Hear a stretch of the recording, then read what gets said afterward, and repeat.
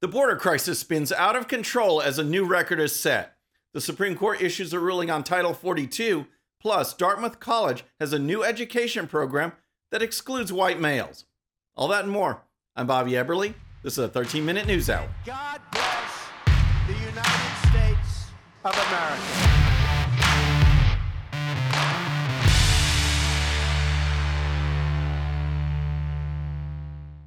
Okay, friends, welcome to the show. Happy Wednesday. I hope you're having a great week. If you're new to the show, thank you so much for tuning in. We're going to start with the crisis at America's southern border because it has reached a breaking point. And I'm not talking about just Texas. Cities and towns along the entire border are dealing with a surge of illegal border crossers unlike the country has ever seen. As I noted last week, even left-wing MSNBC is starting to take notice.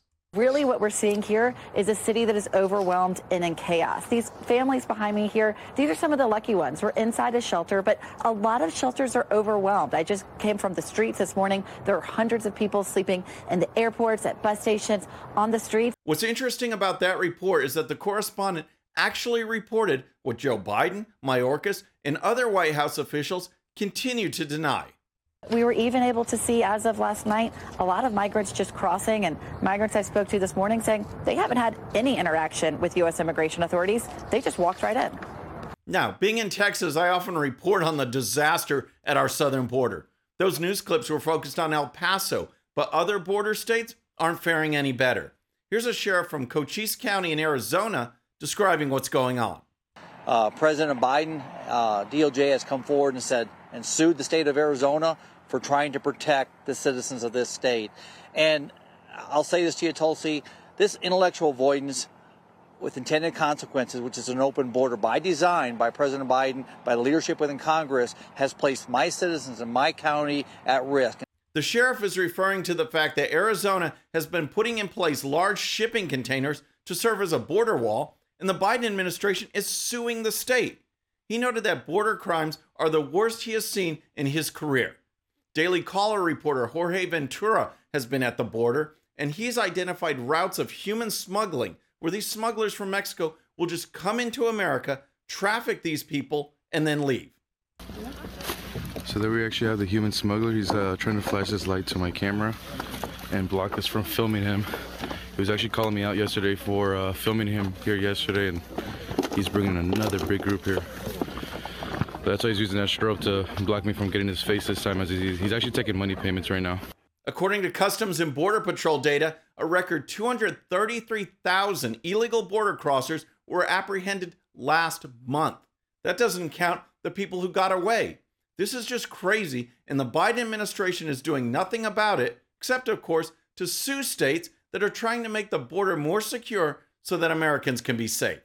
All right, next let's talk about the Supreme Court's ruling on Title 42. But first, if you're new to the show or haven't subscribed yet, regardless of platform, just search out my name, hit that subscribe button, make sure notifications are turned on. That way you can follow the show and help us grow.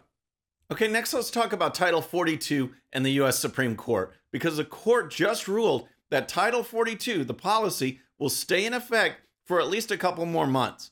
Now, as a quick refresher, Title 42 was a policy put in place during the Trump administration that allowed border authorities to quickly expel illegal border crossers if they were deemed to be from high-risk COVID countries. It was a way to supposedly curb the spread of COVID. The policy was set to expire, which would open up our already open borders to even more countries and even more illegal border crossers. The overwhelmed system would collapse. However, the Supreme Court halted a lower court's ruling, which called for the end of Title 42. Here's the story. The Supreme Court on Tuesday ordered the Biden administration to keep the Title 42 pandemic border expulsion policy up and running while the justices prepare to hear the legal challenge to the policy. The move imposes a reprieve on a reluctant Biden team, which could use Title 42 to oust immigrants who are in the U.S. illegally. The administration had tried to appease activists by letting the policy expire. Now, Title 42 will remain in place at least into February, when the justices have scheduled oral arguments. It likely will last even longer as the court then works to formulate its final ruling in the case. The court's ruling was 5-4 with Roberts, Alito, Thomas, Kavanaugh, and Barrett on the majority. The 4 dissenters were the 3 leftists on the court and Neil Gorsuch. Now, according to the Washington Times, the court ruled that the case before it right now is purely a matter of whether the states, led by Arizona, have the right to intervene in the case at this late stage. But I want to just say this, because I'm a fan of Gorsuch. He makes a great point in his dissent. He noted that the COVID emergency that sparked Title 42 is over. This means that the push to keep Title 42 becomes more about immigration policy than health policy. And the court should not be in the business of perpetuating administrative edicts designed for one emergency only because elected officials have failed to address a different emergency. We are a court of law, not policymakers of last resort, Gorsuch wrote.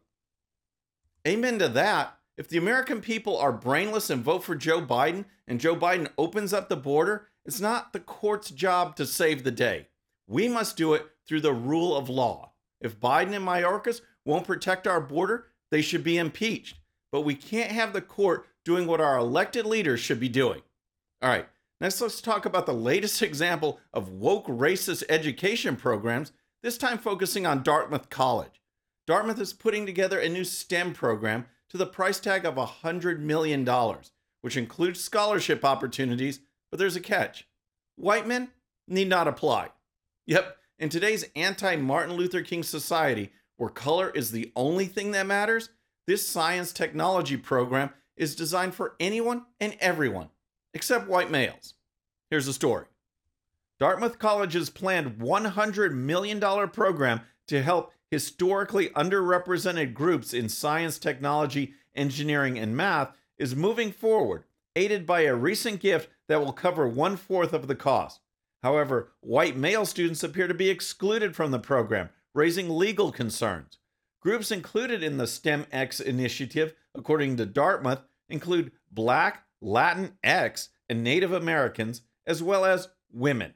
Experts on Title IX sex discrimination and Title VI race discrimination law are concerned about the legality of the program, according to comments they made to the College Fix.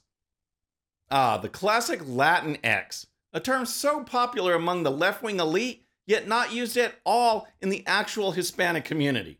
And like the story indicated, when you discriminate based on sex and race, you are breaking the law. It's as simple as that. You don't end discrimination by discriminating. Here's more.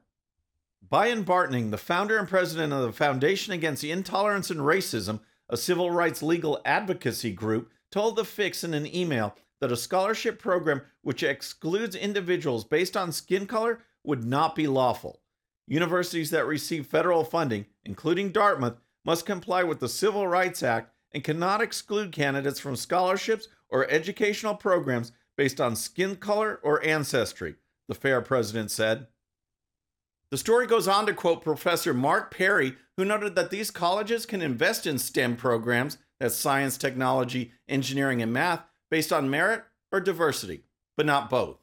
Perry added that by pushing diversity over merit-based outcomes, these programs push an ideological agenda and compromise their academic responsibilities. Amen to that. America should be focused on producing the best scientists, not the most woke. Next, as the year wraps up, New York Mayor Eric Adams took some time to reflect on the state of affairs in America's largest city and to put forward some really strange comments. Even though crime is skyrocketing under his watch, in a recent interview, Adams said, I inherited this problem. When you look at what we inherited and how we thrived after that, I feel comfortable with saying we were a B-plus administration. That is just a weak comment. It is so lame, but what Adams has said more recently is what really is raising eyebrows. In particular, singing the praise of the surveillance state that is sweeping the city. That's right. In New York, Big Brother is watching, and Eric Adams says that's a good thing. Here's the story. New York City Mayor Eric Adams responded to criticism over increasing the use of facial recognition technology by declaring, "Big Brother is protecting you." Adams made the comments in response to elected officials who expressed concerns that using such technology could lead to an all-pervasive surveillance state. Blaming his predecessor, Bill de Blasio, Adams asserted that New Yorkers felt they were living in a state of lawlessness and that his priority was to stabilize the situation. Stabilize the situation? Crime is out of control in New York City, and facial recognition technology will not solve the problem. Friends, this is a slippery slope when you start surveilling everyone, because what will the data be used for in the future? To see who buys a gun? To see who attends a Trump rally? The uses are endless and not good. Here's more from Adams. We will also move forward on using the latest in technology to identify problems, follow up on leads, and collect evidence, from facial recognition technology to new tools that can spot those carrying weapons. We will use every available method to keep our people safe, Adams previously asserted. It blows my mind how much we have not embraced technology, and part of that is because many of our electeds are afraid. Anything technology, they think, oh, it's a boogeyman. It's Big Brother watching you, he told Politico. No, Big Brother is protecting you. Wow. In New York, as well as other cities and counties across the country, there are left-wing governments going soft on crime and putting violent offenders back on the street. Rather than doing something about it, Adams is basically saying, welcome to 1984. All right, next, how about some good news from Florida regarding this scourge of drag queen shows that are billed as family-friendly events where children are encouraged to attend and see grown men dressed as women bumping and grinding on each other. It's sick, and Florida is doing something about it. Here's the story. The Florida Department of Business and Professional Regulation launched an investigation into a Christmas-themed drag show that was open to all ages, the department confirmed to the Daily Caller News Foundation. The Broward Center for the Performing Arts in Fort Lauderdale hosted a Drag Queen Christmas on December 26th, according to an archived version of its website. The DBPR issued a statement Tuesday, obtained by the DCNF, announcing it would investigate the performance, which was described as sexually explicit and marketed to children. Look, here's a simple concept. If it's sexually explicit, then it's not for kids. There is no such thing as any drag queen event that is family-friendly, period. I'm so thankful that Florida is looking into this because it's quite obvious that this is one of the left's new tools to influence America's youth. Here's more. The show reportedly features sexually explicit scenes and displays partial nudity. During its Austin, Texas show, two performers appeared to simulate anal sex during an act called Screwed Off the Red-Nippled Reindeer. Another performer showed off fake breasts. A Drag Queen Christmas began its nationwide 2022 tour in November and is scheduled to have its final performance on December 29th, according to its flyer. The final stretch of the tour will take place in different Florida cities, including Miami, Orlando, and Clearwater. Screwed Off the Red-Nippled Reindeer. Are you kidding me? This is sick, folks. But the real focus of this segment is not only to show what's happening in this country, but to also show that some governments are fighting back. We can do more. We must do more. But at least Florida is stepping up, and that's a good thing. Friends, that's our show for today. I hope you enjoyed it. And don't forget, if you're new to the show or haven't subscribed yet, regardless of platform, just search out my name, hit that subscribe button, make sure notifications are turned on. That way you can follow the show and help us grow. Thank you so much for tuning in, and remember, today's show's one sheet is available to Patreon supporters using the link in the description. The one sheet gives you the links to all the videos and stories used on today's show so you can dive deeper into each issue. And with that, our next show will be Friday evening at the usual time. Until then, I'm Bobby Eberle. This is a 13-Minute News Hour.